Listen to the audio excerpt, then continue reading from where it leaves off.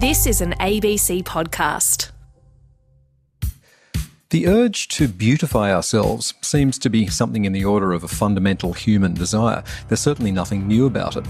What is new is the range of technologies available to us, not just for self-beautification, but for self-scrutiny, self-advertisement, and of course the surveillance and judgment of other people and the way that they look. It's not something that philosophy has traditionally had a lot to say about, but this week we're blowing the whistle. You're in the Philosopher's Zone. I'm David Rutledge. Welcome to the program. Heather Widdows is Professor of Global Ethics at the University of Birmingham in the UK. She's also the author of Perfect Me, Beauty as an Ethical Ideal. And Heather Widdows is speaking with Laura D'Olimpio. Global ideal, thin, firm, smooth and young is absolutely obvious as you track the research, and they're ethical norms in the sense that they're a value framework. Increasingly people see their bodies as their selves and they map their lives and their goals, short-term goals and long-term goals, around improving the body. So a better body is a better self. So you've already got a clue there that it's ethical because it's about being better. Right? These are already value-laden words. And you can see how the ethics plays out if you think about how we structure our daily lives. So, we go to the gym, we diet, we exercise, all about improving the body to improve the self. So again, that's an ethical norm. Ethical norms are norms that we believe will deliver the goods of the good life. So if you think about other value frameworks, so an Aristotelian value framework or a Christian value framework or a military value framework. So for Aristotle, you've got to find your virtue in the middle. For a Christian, you've got to be true to your God and honest about how you behave and good to your neighbour. For the military framework, you've got to be honourable, believe in fair play and, treat your men justly. All of these are value frameworks that determine how we live our lives. So for those who've bought the beauty ideal, it's about attaining those values, the values of the body beautiful, and that's determining what you do in your daily practice and in your long-term goals. So think about New Year's resolutions. These are the things we really want. This is what we value. This is how we're shaping our lives. And how have we gotten so confused that we think that how we look is going to make us happy and that that's going to help us to achieve a flourishing life? So for those who believe that, it seems obvious that that's true. And if you look at some of the things that young girls say, they say things like, oh, if only I was a size 10, I wouldn't worry about having straight A's.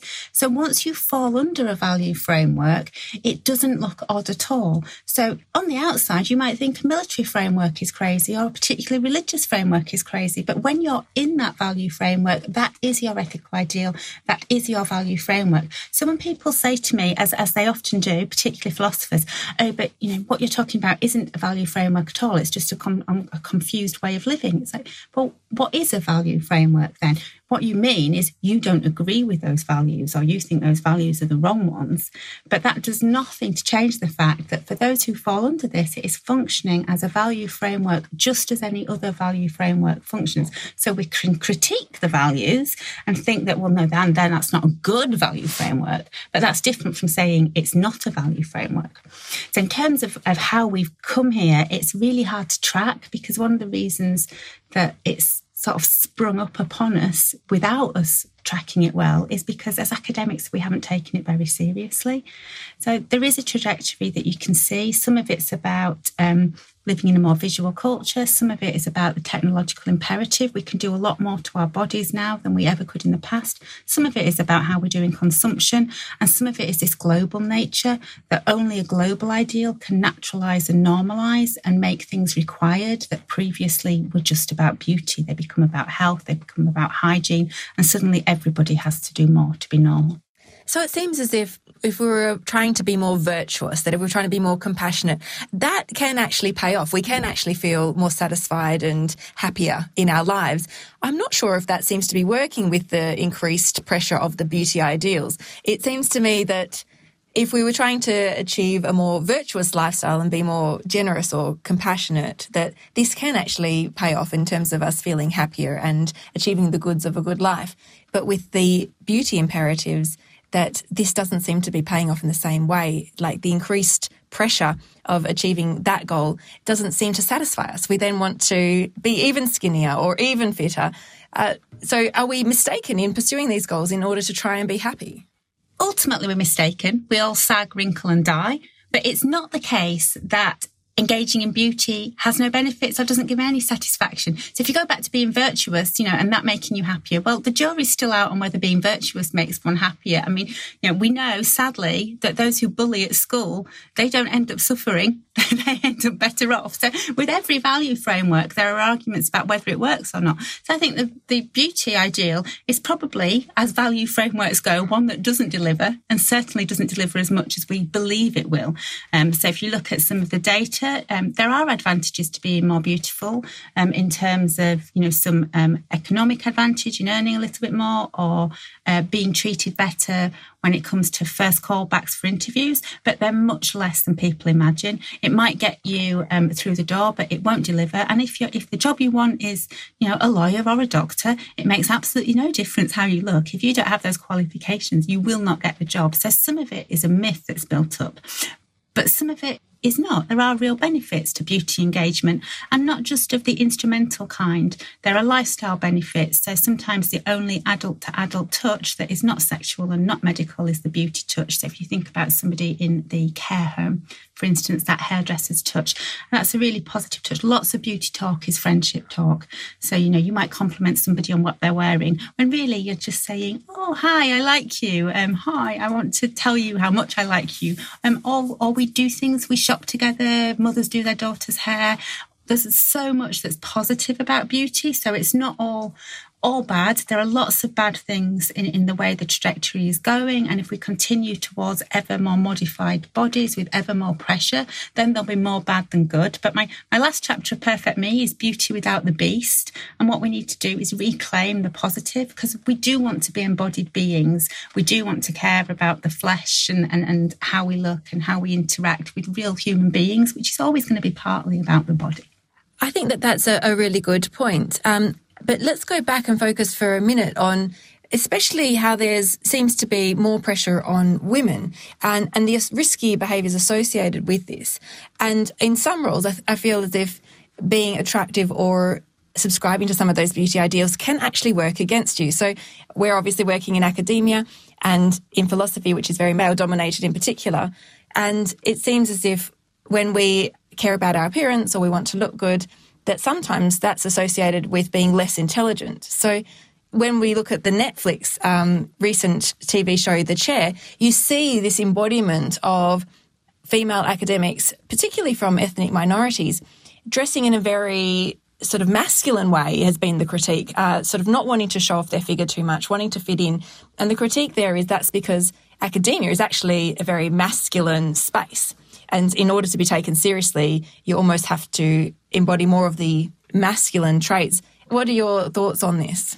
There's some truth in that, and certainly it has been like that. I think it's less true now when you look at some of the early career young women and young men who are increasingly less buying into that culture. But one of the reasons that there's been so little research in this area, I think, is exactly that, is that, academics, particularly philosophers, we're not supposed to care about our bodies because that somehow makes us less clever, the life of the mind. It's also very gatekeeping.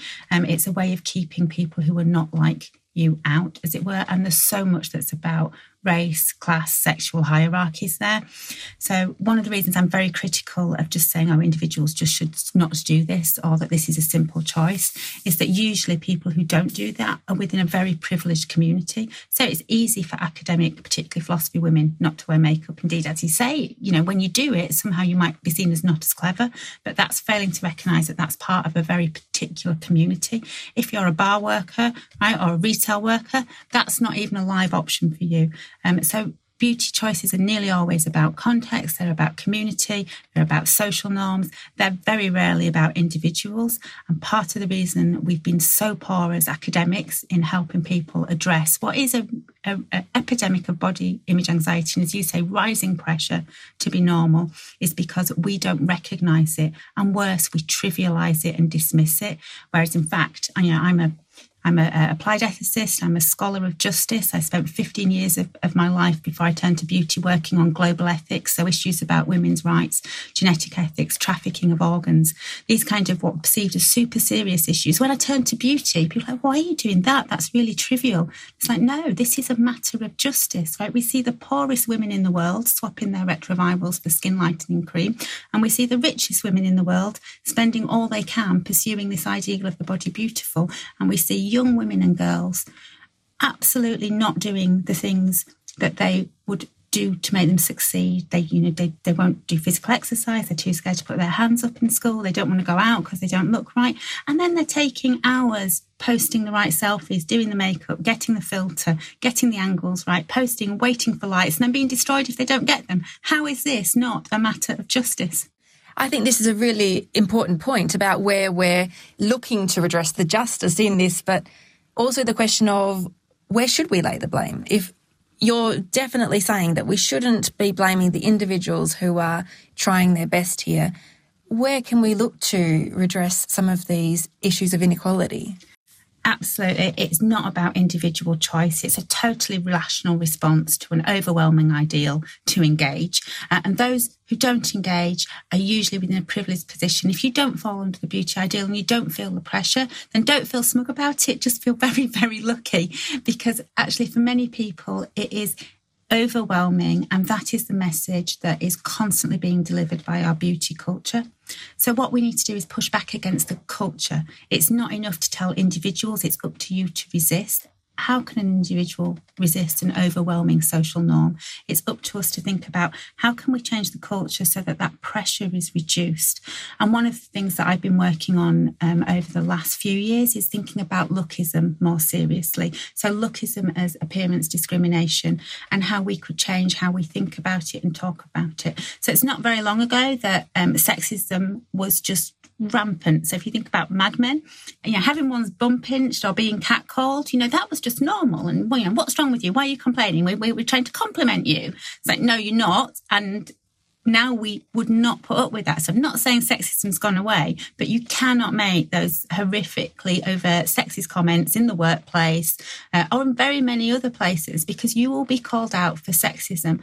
Well, we need to do that complete shift with lookism too. Before we named sexism, you might have not liked it, you might have been uncomfortable, but you couldn't call it out. With lookism, we need to say it's never okay to make negative comments about other people's bodies, no matter why you do it. Body shaming is always people shaming. It's never helpful. And we need to move the shame from the person who's ashamed when they get the comment to the person who makes the comment. And if we just saw lookism as we see sexism as unacceptable behaviour, culture change, especially in a really virtual world of social media, could happen really, really quickly.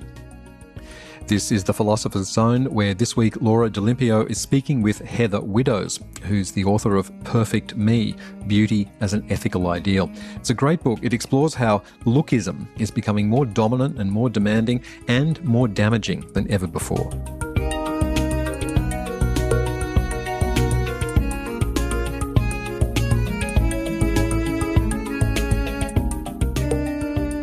I can think of two recent examples where actors have started to call out lookism. And as you say, maybe they haven't got the term for it yet. But Jonah Hill in October 2021 on Instagram said, "I know you mean well, but I kindly ask that you not comment on my body. Good or bad, I want to politely let you know that it's not helpful and doesn't feel good. Much respect." And then more recently, Derry Girls and Bridgerton star Nicola Coughlan also posted to Instagram, "If you have an opinion about my body, please don't share it with me. Most people are being nice and not trying to be offensive, but I'm just one real-life human being, and it's really hard to take the weight of thousands of opinions on how you look being sent directly to you every day." Do you think these kinds of comments can start to help with awareness of lookism? I really hope so. And if there's any celebrities listening that want to help, there's an Everyday Lookism project which one endorsement could make go crazy, built on the everyday sexism, where people share their comments of body shaming. And what's really obvious from the body shaming stories is you cannot get it right. There are body shaming stories where people are told they're too fat, they're too thin, they wear too much makeup, not enough makeup. They've obsessed too much about their hair. They haven't taken care of themselves. They've let themselves go. There is no winning in this. Sharing those everyday lookism stories, each one is a moment where somebody's felt ashamed. When you put them together, it's a massive pushback against body shaming. And if we could all stop making comments, especially negative comments, but any comments about other people's bodies, we would suddenly roll back the pressure a little bit. It wouldn't mean that we'd stop caring. It wouldn't mean we wouldn't see those images, but we would at least not be afraid that that would be called out and that extra element of vulnerability would happen to us. I've been working with some anti-bullying charities. Appearance bullying is the most prevalent form of bullying in schools, and yet it's the one we do less about. And one of the reasons we do less about it is it's not a protected characteristic. We haven't named it and we think it's normal.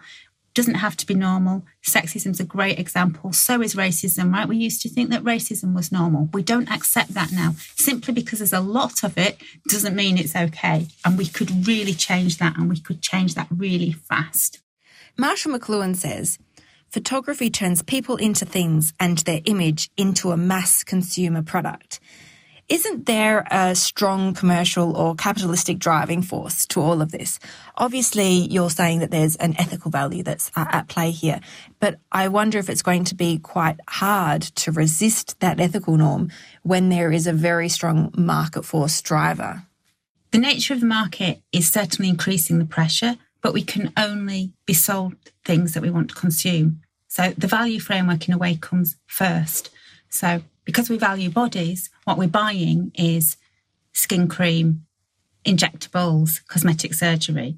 If we valued our intellect, we'd be buying mind-enhancing drugs, not body cream. So, of course, capitalism makes flaws to then exploit those flaws.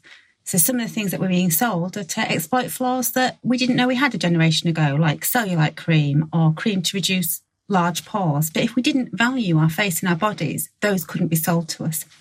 So how we do consumption is one piece of the puzzle, but what we're consuming has changed. So if you look at some of the fashion magazines, fashion editors will tell you 10, 20 years ago when they were interviewing celebrities to show how successful the person was, you'd see things like, their house or their husband or their kids, right? And that will be part of the magazine. Now it's become all about the body. So the good mother is symbolised by getting back her prepartum body, not by doing things with her child. So fashion and beauty are slightly coming apart. So when I talk about not making negative comments about bodies, I'm not saying that we don't forget. We forget that we're embodied beings. Philosophers have been really good at forgetting we're embodied beings. And the ghost in the machine or the brain in the jar, right, that's a worse model of human being than bodies as selves. So we mustn't forget that we're bodies and that we're embodied and that we communicate through our bodies. And there's a sense in which, yes, we need to not make negative comments about people's bodies, not comment on bodies at all. But that doesn't mean you can't say, oh, I love your top. That's friendship talk. It might actually have nothing to do with the top. So consumerism is a part of the puzzle, but we can only be sold what we already want. It's not the whole piece of the puzzle. And increasingly, we're buying less it bags or cars, and we're moving from the cut of the dress to the cut of the breast. And if you think about how fashion works, that doesn't really help fashion because they want us to buy different clothes every, 4 months, every season.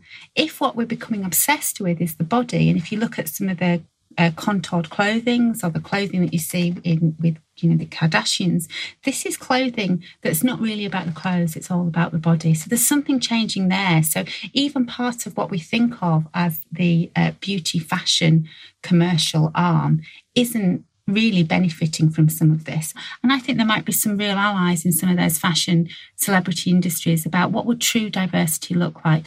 What if we thought about not just removing one feature of the ideal? So one of the reasons I'm quite critical about body positivity campaigns is that they're all about the body. They're all about posting images, and usually they only challenge one feature of the ideal. So those campaigns that challenge the smooth feature of the ideal will encourage people to grow body hair, like the Jan Your Hairy campaign. But the fact that, you can get sponsored for it already tells you that you're making a kind of political or moral choice rather than it just being a simple choice. All fat acceptance campaigns, often the person will otherwise be very firm, be very curvy in the right places, and often be exceptionally made up, almost like doing a fashion shoot. So what these campaigns do is they claim that they're pushing back, but they're really they're really strengthening the ideal, because they're really showing that the body matters, and they're saying, okay, you can not have quite all the features, but as long as you've got enough of the others. So there's a sense in which that anything that focuses wholly on the body, and in that very kind of overtly visual way. So to come back to your quote about images always objectifying, well, there's a sense in which that's true, but it's a bit of a banal sense in a visual culture, because how do we move out of that visual culture? That images are absolutely everywhere. And really interestingly, cosmetic surgeons are reporting that people are coming to them less with pictures of celebrities, which is what they used to do, and more with pictures of their own doctored selfies for how they want to look. This is really interesting, because one of the other quotes that Marshall McLuhan is saying is that to say that the camera cannot lie is merely to underline the multiple deceits that are now practiced in its name. I mean, the camera does lie, and increasingly the technology we can use to replace those risky behaviours. And I was wondering, in the wake of the pandemic, where we were behind a screen and we could apply a filter. I know so many people who didn't put on makeup in the morning, but instead put on the makeup filter so it just looked like they had some lipstick on when they were in a Zoom meeting. Why can't we not be endeavouring to perform the risky behaviours in real life, IRL, and instead use some of the filters and the technology to replace that for us? We have in lockdown. What's interesting is we come out of lockdown and people see our real faces again. How do we manage that dissonance between they've been looking at this Zoom face? And again, fascinating is cosmetic surgeons are also reporting that middle-aged men, for the first time, are going and asking for lots of injectables and skin treatments. And we can only presume that what they've been doing is looking at themselves on Zoom. They probably didn't work out how to use the filters to put on their makeup. So they're probably looking at their real faces on Zoom, and they're suddenly thinking they've got all kinds of flaws that they probably would never have even thought about if they had not gone into lockdown, not used the virtual technology, and simply been in meetings where they looked at themselves for a few minutes in the morning on their way out and perhaps not again. They now are getting touched up. So we're seeing this spread across demographics. So the technology works in so many different ways. And again, it's really complicated, and we do need, take it seriously, do more work on it, because the filters do allow us to change how we present, and we all know that they're false, right? Nobody looks like their Instagram feed. Not even the most beautiful celebrity in the world looks like their Instagram feed. And we all know that, but it doesn't mean that we don't feel very affected by the images. When you see those beautiful images, you feel worse about your own body. And it seems like that might be true even when it's our own doctored selfie. So there's some really strange things going on about how we move into a visual culture and how that changes how we see ourselves and what we can know. It's almost like it bypasses all of the things that our brain is telling us. The image just speaks so much louder than the word. I think that's a really important point, and this cognitive dissonance between us recognising that these images are fake, that people have used all the filters. I mean, there's a lot of more comedians and social media influencers who are becoming very famous for presenting the doctored image next to the outtakes and showing that in the ordinary photos, they look just like you and me. But in the image where they've got the filters and the touch-ups, they look incredible. And yet we know that this isn't real. And as you're saying, it's still affecting us. So why is that? Why are we not allowing the knowledge that this is fake to overcome the emotional feeling of feeling bad that we can't live up to something that is clearly unattainable? We don't know. We've never lived in a culture like this before. Our phones are attached to our hands now. They're almost pieces of our bodies. When you leave your phone at home, you feel like you've left something of yourself behind. Well, what does that mean? And I think as academics, we really haven't taken this seriously enough. We need to understand that so much better, because the image clearly does speak so much louder than the word. So really interestingly, so me and a few other people, we campaigned to have labels put on magazine pictures when images have been doctored, and our thoughts were that this would help people not feel so inadequate, because they'd be told that the image was doctored and think, oh, that's okay, that's fine.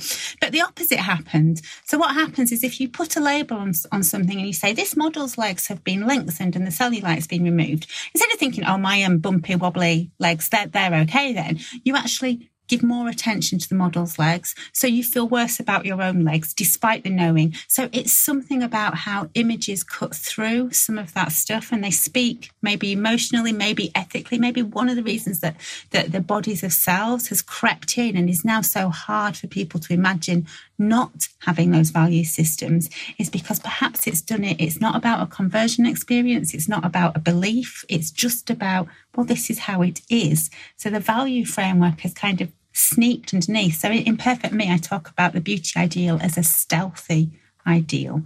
And I think that sort of sums up, in a way, how we found ourselves in a position where 2 generations ago, they couldn't have imagined that the outside would have been saying things about who they are. Character was about the inside, about, being more truthful, being kinder, being a better mother, being a more attentive daughter, etc. All about the inside, who we were on the inside. Now we've moved to the outside, and that's a phenomenal, almost unimaginable shift. And yet it's happened almost without us noticing it. So what can we do about this? Is there some sort of educative aspect that we can connect to? Is there something about policies that should be put in place, or even the social media, the app companies, that they should be restricted in certain ways? There's loads that we can do, and thankfully policymakers are really taking this seriously. I was at Westminster only a few weeks ago talking to a health committee about body image, mental health and physical health. This is one where the policymakers have run ahead of the academics, and as academics we should be ashamed of the fact that we have not taken this seriously. Usually we're the canaries in the mine going, hang on guys, look, this is changing, and we have really failed here. But the policymakers are stepping up. They do have an epidemic of body image anxiety, and they can see that. We've got rising eating disorders. We've got all kinds of terrible consequences happening. So the policymakers are already moving. So one of the first things we could do is make this a public health issue. Stop thinking about it as an individual issue. It's not up to individuals to get this right. It's about us to make culture where it's much easier for us to get this right. There's definitely things that social media campaigns could do. What if we did real diversity? What if we did hairy bodies, old bodies, aging bodies? When you look at the images, they're all so similar. So there's all kinds of things we can do in teaching our kids, but we shouldn't be just teaching them resilience or resistance. We need to take the pressure off individuals. Let's not worry about what individuals do or don't do. Let's not focus on that at all. All that does is put more focus on bodies. Let's take the focus off bodies. Let's put the focus out there on the culture, and let's have a lot more solidarity. If we stop judging ourselves and others as much, we'll find it easier to do collective activism and change this together. Heather Widdows, Professor of Global Ethics at the University of Birmingham in the UK. She's the author of Perfect Me, Beauty as an Ethical Ideal, and she was speaking there with Laura D'Olimpio, who is also at the University of Birmingham. Laura is Associate Professor of Philosophy of Education. And if you'd like to hear more about the beauty ideal and the tight grip that it has on our culture, for better or worse, RN Presents is currently hosting a new podcast series called Face Value, which explores the risks and realities of cosmetic enhancement. It's a really interesting series, and we're going to put a link on the Philosopher's Zone website, or you can get to Face Value via the ABC Listen app. And that's it from the Philosopher's Zone for another week. You can also find us via the ABC Listen app, and you can find me, David Rutledge, on Twitter @DavidPZone. Bye for now.